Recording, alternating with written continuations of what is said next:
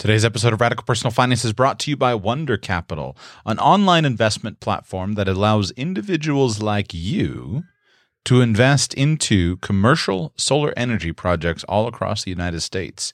You may earn up to 8.5% annually while adding diversification to your portfolio and doing your part to help promote solar energy. One of the interesting things that I have observed in pondering and watching the marketing of financial advice is how there's a great deal of marketing done at both ends of the spending spectrum.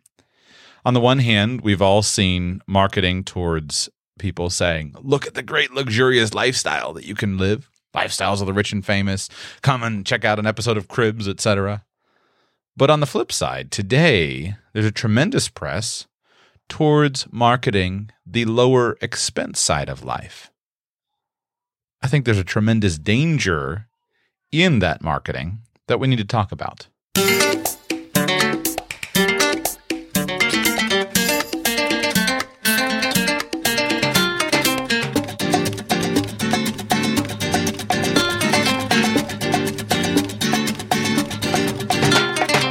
Welcome to Radical Personal Finance, the show dedicated to providing you with the knowledge, skills, insight, and encouragement you need to live a rich and meaningful life now while building a plan for financial freedom in 10 years or less. My name is Joshua, and I am your host. You know what? I mark it every day in that front little intro, 10 years or less. Let's talk about the danger of low financial expectations.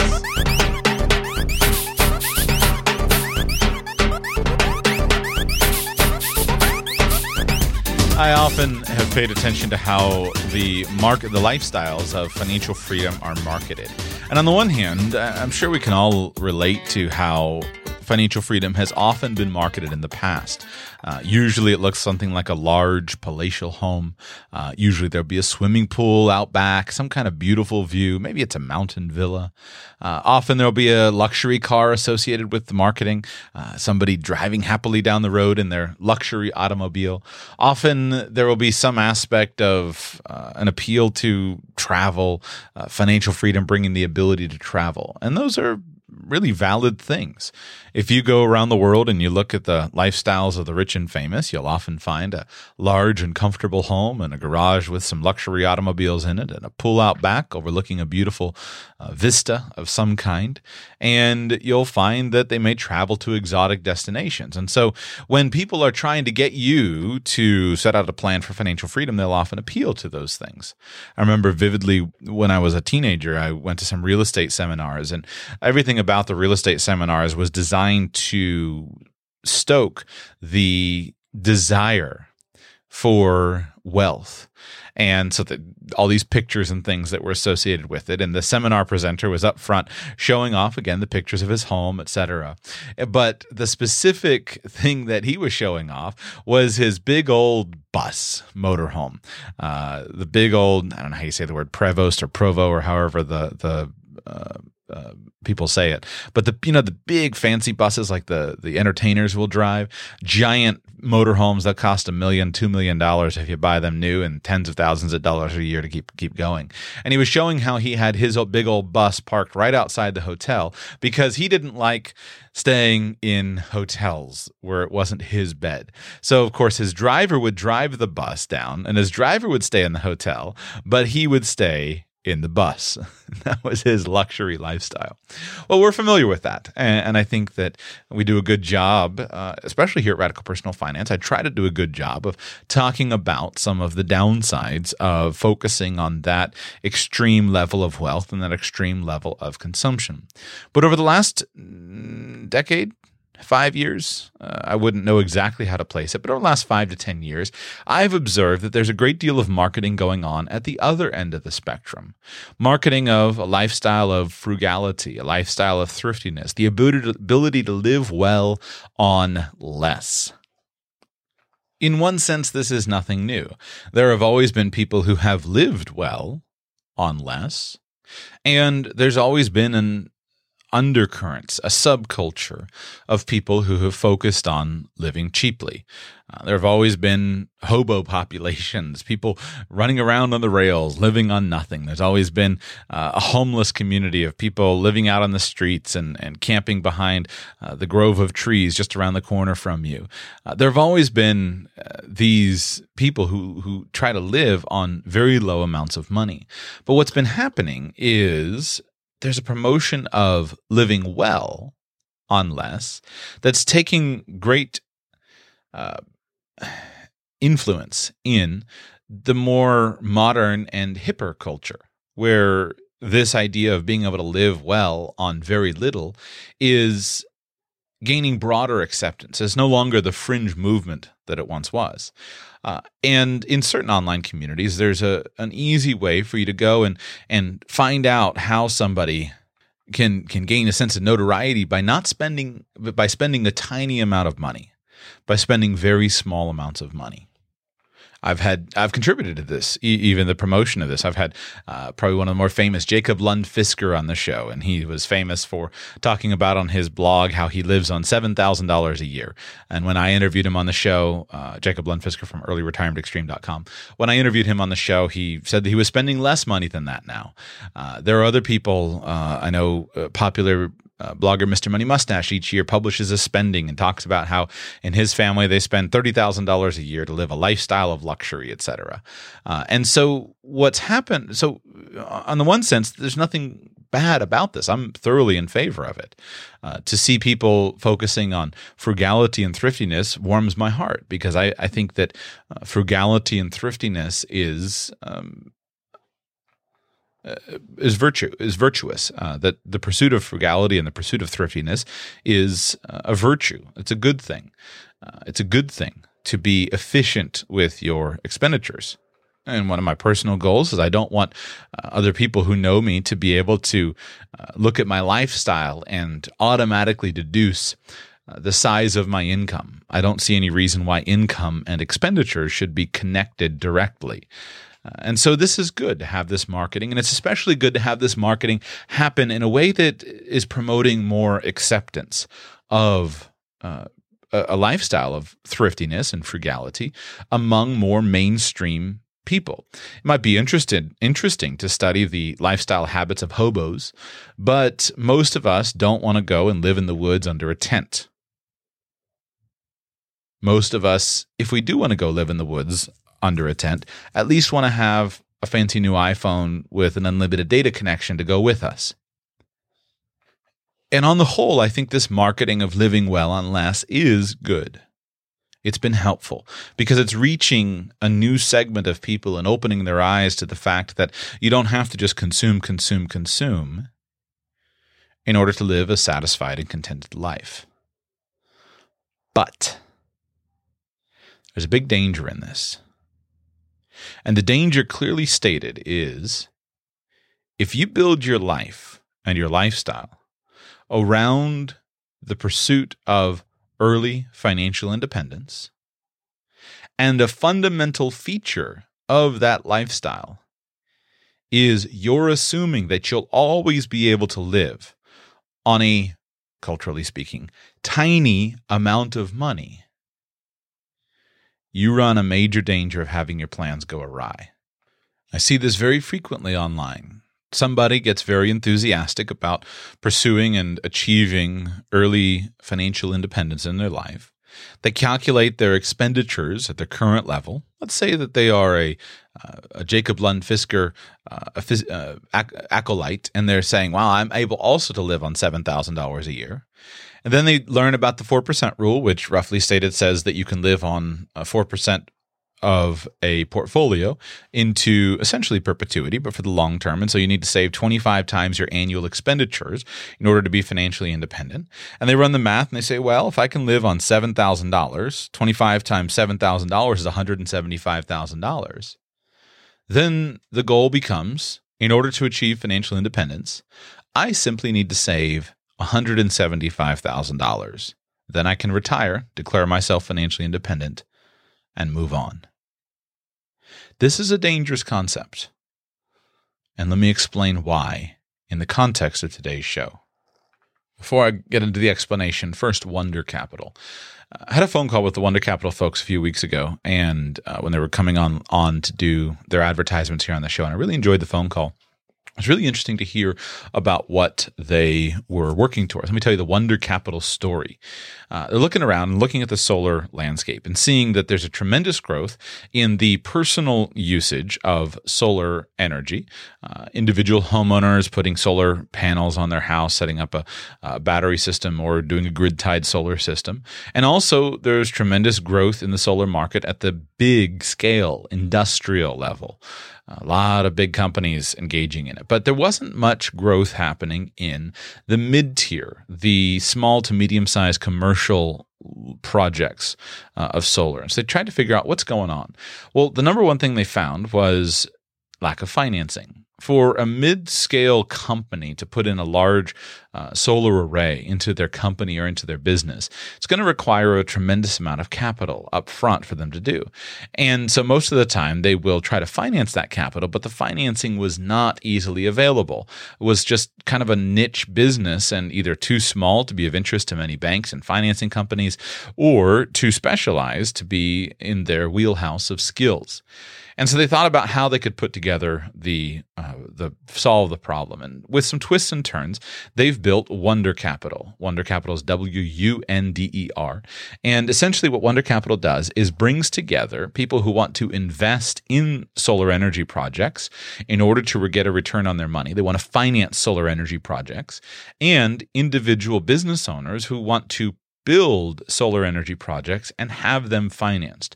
But they have a really compelling way to do this. So individual investors invest in the fund, and the fund puts up the capital for the businesses.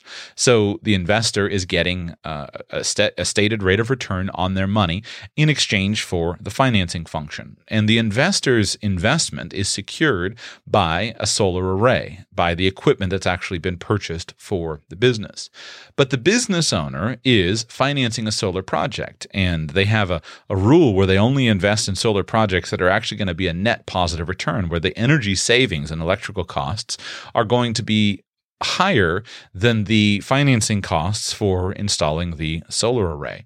And so it's a really win-win-win project all around, win for the business owner as well. More to it, but I think they're really doing a great thing, and I was impressed. They're seeking to be very transparent, very straightforward. You can earn one of their funds, you can earn up to 8.5% with one of their funds by investing in solar energy projects. So if that's something that sounds interesting to you, I encourage you to check it out. Go to wondercapital.com/radical. wondercapital.com/radical. You can invest as little as $1,000. Set up an account for free at wondercapital.com/radical. Few reasons why it's dangerous to think that you can live on the small amount of money. Essentially, they all boil down to an unrealistic idea of how the future of your life will unfold. If you think that by accumulating $175,000, you'll be able to live on $7,000 per year for the rest of your life, very likely you don't have a broader exposure to the many things in life that can and probably will happen. I've thought of this topic for a while because this is something that's concerned me for a while, but I've had a few interesting examples in my own life and in my own finances. Yesterday, I took my dog to the vet, and my wife and I, we have 2 dogs, and one of them has had some significant problems with his ears. Through endless research and through endless consultations, we finally have figured out that basically he has some kind of allergies that cause him to have problems with his skin, and it's expressed most acutely in his ears. The process of figuring out his diagnosis was a long and expensive process until finally found a canine dermatologist who was actually able to figure out what was going on. And his treatment has not been cheap. It's neither it hasn't been cheap to treat his acute symptoms, nor is his preventive drug program cheap to maintain. On the one hand, I am very thankful that we've been able to figure out a medical protocol and treatment plan that helps him to be healthy. He's a good dog. And he was in such tremendous pain at one point with his ears bleeding and filled up with junk. And it just took us forever to try to figure out what it was. So I'm tremendously thankful that he is healthy and happy at this point in time. But I'm extremely bitter about how much money he costs me and how much money he has cost me over the last couple of years of his life. I don't know if bitter is the right word. I'm annoyed with it because I have this monthly expense where he has these pills that are $2 a pill and he gets one a day. So I have this monthly ongoing treatment expense that is that plus some other medications that he has that I never planned for. I never thought I would have. I just kind of figured, well, you have a dog. And earlier in my life, I was pretty cavalier about animals. I always liked animals, but I'm a pretty practically minded guy, and I would laugh at people who would spend thousands of dollars to give their dog surgery, or they would go through these elaborate cancer treatments for their animals. And my philosophy when I was younger was just simply this. Well, you have a dog and you enjoy the dog and the dog is meaningful to you and have a good relationship with the dog. But if the dog starts costing you thousands of dollars, that's just unreasonable for a dog. Give him a good steak dinner, take him out in the backyard for a walk, give him lots of scratches, and then he'll meet his end at the end of your .22 rifle and you put him in the ground and you go and get another dog. That was my philosophy when I was younger. Unfortunately, that philosophy hasn't stood the test of time. Unfortunately, this dog has wormed his way deeply into my heart and into my affection. He's a good dog. He's one of the most gentle dogs I've ever met in my life. He's a good sport even when he's in tremendous pain. He's patient. He's kind. I can trust him implicitly around my children and my baby. So he's just a world-class dog. He's good looking. He's kind. He's low maintenance. All he gives is love. He's a world-class dog. And my love and affection for him has grown tremendously in the years that I've had him. And he's certainly an integral part of our family. And what makes the situation even more challenging is not only is he integrated in my life, but he's integrated into my wife's life and now our children's lives. And so I don't get to just think about me and what I should or shouldn't do. Now I've got to think about other people. And at this stage, it just isn't a viable option for me to think about walking him into the backyard with my .22 just because he's costing me money. That's just not a viable option. Now, I'm not saying that it would never be a viable option. If the bill were $10,000 today because he had cancer or something like that, then certainly I'm not going to write a check for $10,000. And this dermatological issue has come, nibbles and dribbles, a few $100s here, a few $100s there. But over time, it's added up to be serious money. But there's never been that $10,000 question. Certainly, it's a viable option if the life and the well-being of my children were at stake. If I were concerned about my children being able to eat, now we're in that heart-wrenching condition where we didn't have enough money to feed my children or something like that. Well, in that situation, the dog's the dog. But that's not the situation we're in. We're not in a starvation society. We're not in that desperate circumstance. And as I was sitting in the vet's office yesterday thinking it through and just considering how naive I was a decade ago just to think that you'd never spend money on a dog and vet bills, and thinking about how naive I was, I realized that this is just a perfect example of the danger of low expectations. Because this dog is so important to me now that I would rather go and work more and make more money and be more financially productive just so that I wouldn't have to make that heart-wrenching decision to end his life just because he's costing me money. I would rather do the work so that we can enjoy him for another decade. That's the type of expense that doesn't fit well into a, hey, look how little money I'm spending on a monthly basis type of presentation. But that's a real expense. Now, of course, you could avoid that by never owning a dog, and maybe you should do that. Dogs are way more expensive than I ever thought they would be. But once they wriggle their way into your life, you're pretty glad that they're around. And you find all of a sudden that your financial arguments about how everything's about the bottom line don't quite hold up in the face of those lovable little creatures that are part of your family. Another example of unexpected expenditures are things like dental expenses. My wife had some significant dental work done recently. Bill was a couple $1,000 by the time we worked our way out of it. Now, was it necessary? Well, she certainly needed the help. But in terms of she had a toothache. But the point was that money wasn't getting the cheapest thing wasn't necessarily the best option. The cheapest thing to do, of course, with the toothache that she had would have been to simply pull the tooth. But who wants to have a missing tooth if you can avoid it? And this is the problem that a lot of times we face when you start to accumulate money and you look at certain expenditures. If you didn't have the money, then having a rotten tooth and needing to have the tooth pulled would certainly be the most reasonable thing to do. After all, throughout human history, that's been the way that many people have dealt with toothaches. But in our modern society, where image is certainly important, where your smile is certainly important, I don't want to save a few bucks and then have my wife be missing a tooth if I have another alternative.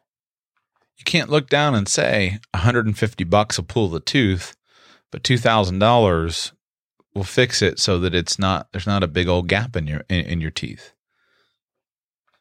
These are very fluffy judgment calls, but they're important.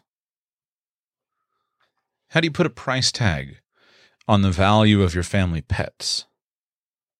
How do you put a price tag on the value of your wife having all of her teeth and them looking beautiful, and the confidence that having a great smile gives to somebody? How do you put a price tag on how much money you should or should not invest into your children's education, into the opportunities and the advantages that they have in life? How do you put a price tag on the cost of their orthodontia and whether you should have their teeth fixed for their own benefit or whether they should not have that because you don't want to pay for it?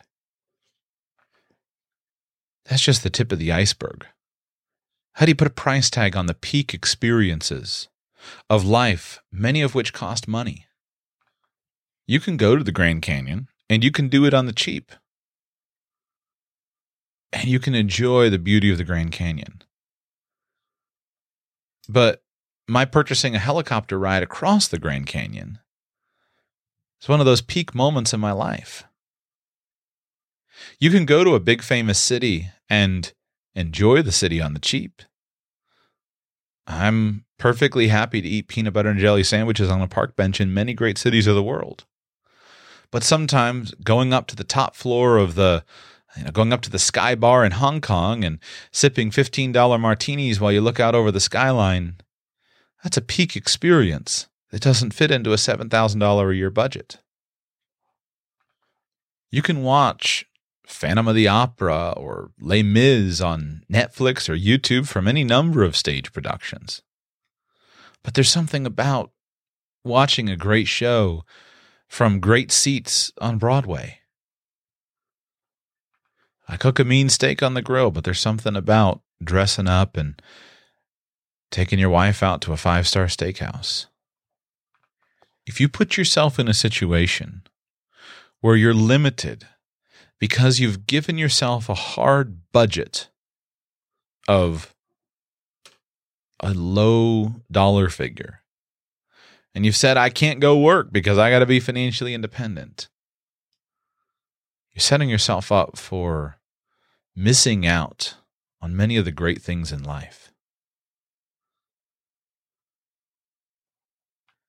It takes money to underwrite the trip of the local speech and debate or robotics or science or whatever local club, and the trip that's going to make such a tremendous difference in the lives of boys and girls. It takes money to adopt the special needs baby with Down syndrome whose life was snatched from the jaws of the executioner's forceps. It takes money to support the widowed mother who is left penniless and to support her financially while her family gets back on her feet so that she can have time to spend with her hurting children and not spend 60 hours a week at a job just to make ends meet. It takes money to underwrite the cultural production or art that should exist but is not going to find great commercial appeal. It takes money to stroke the check and pay for the building for an orphanage for the street children of Nairobi.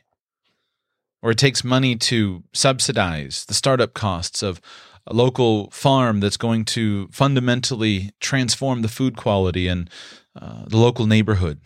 It takes money to write the check and take your children and grandchildren on the once-in-a-lifetime summer tour of Europe, or the cruise of the Mediterranean, or whatever it is that comes in that day.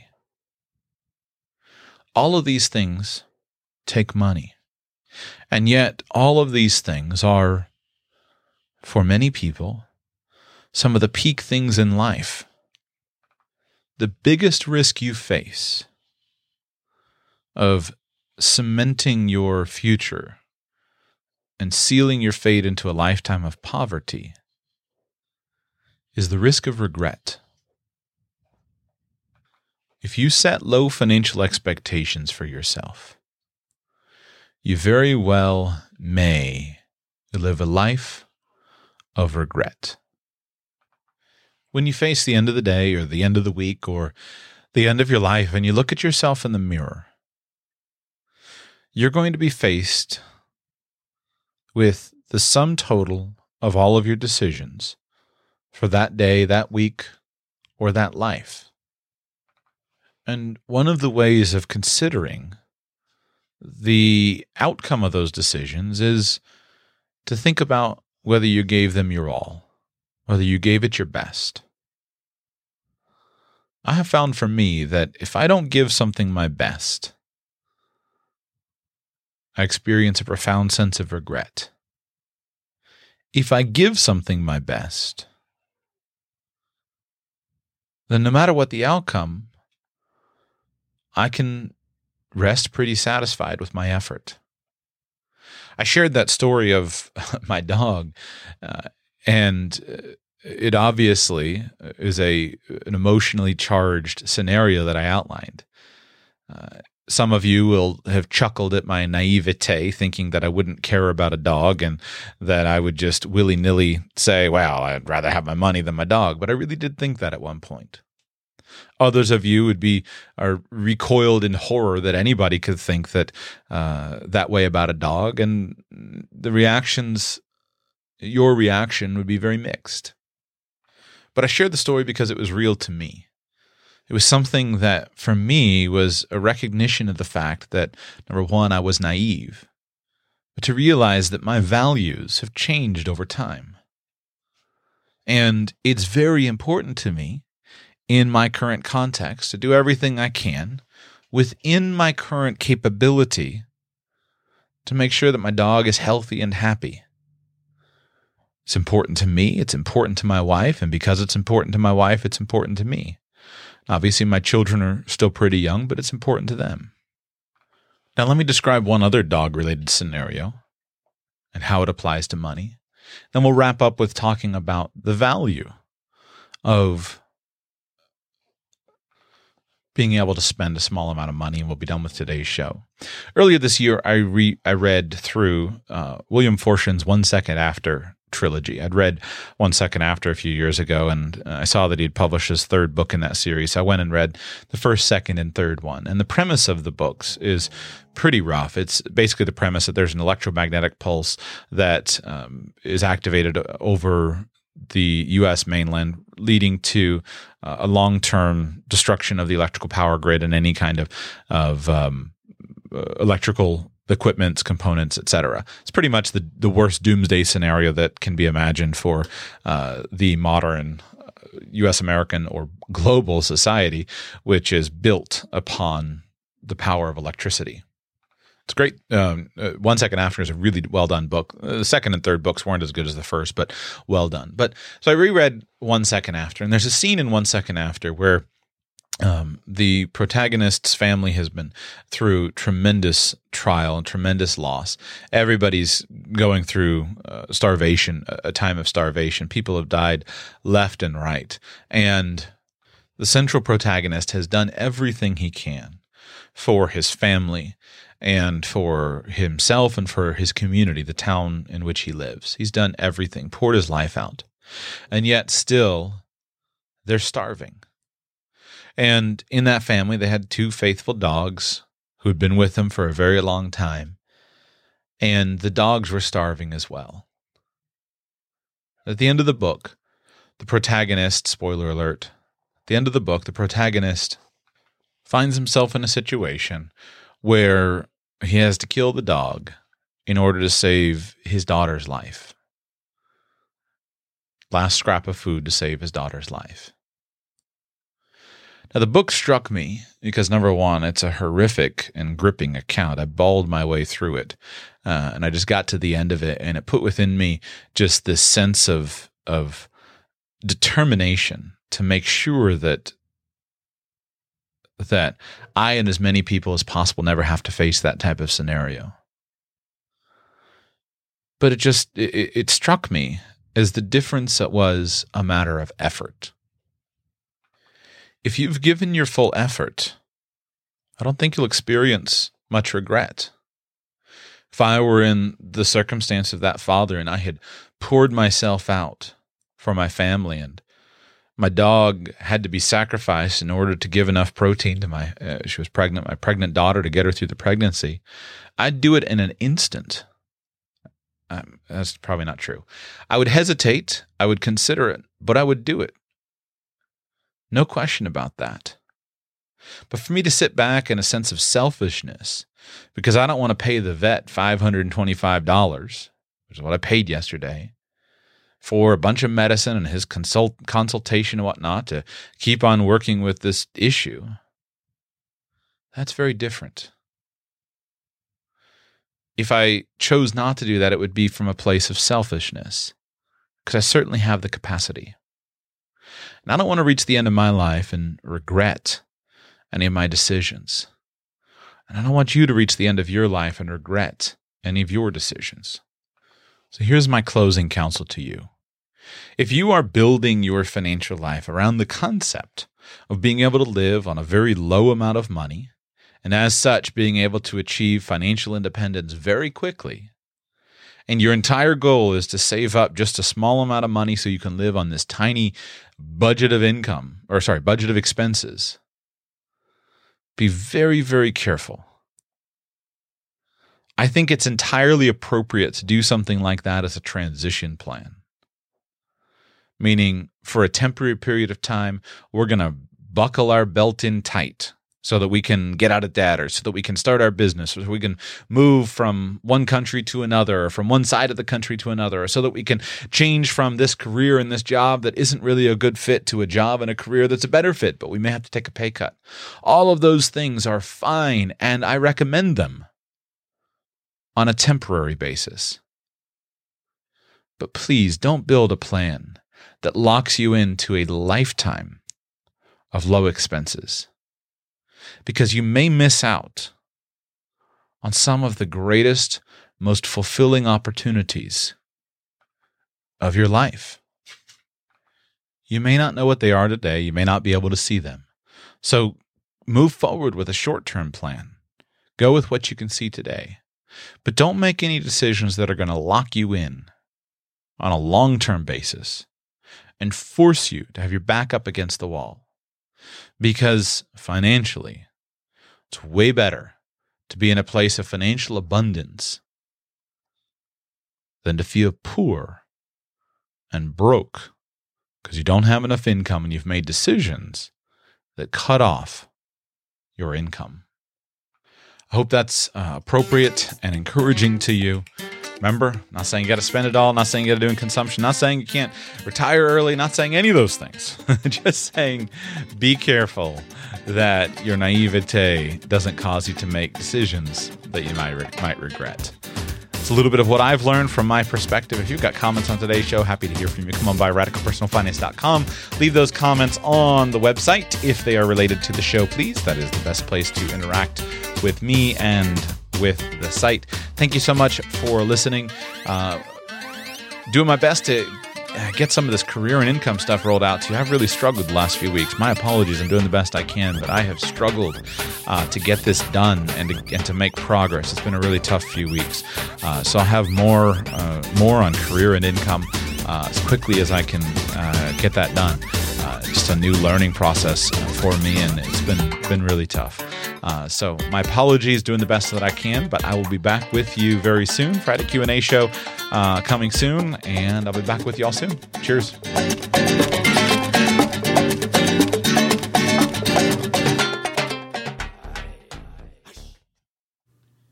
This show is part of the Radical Life Media network of podcasts and resources.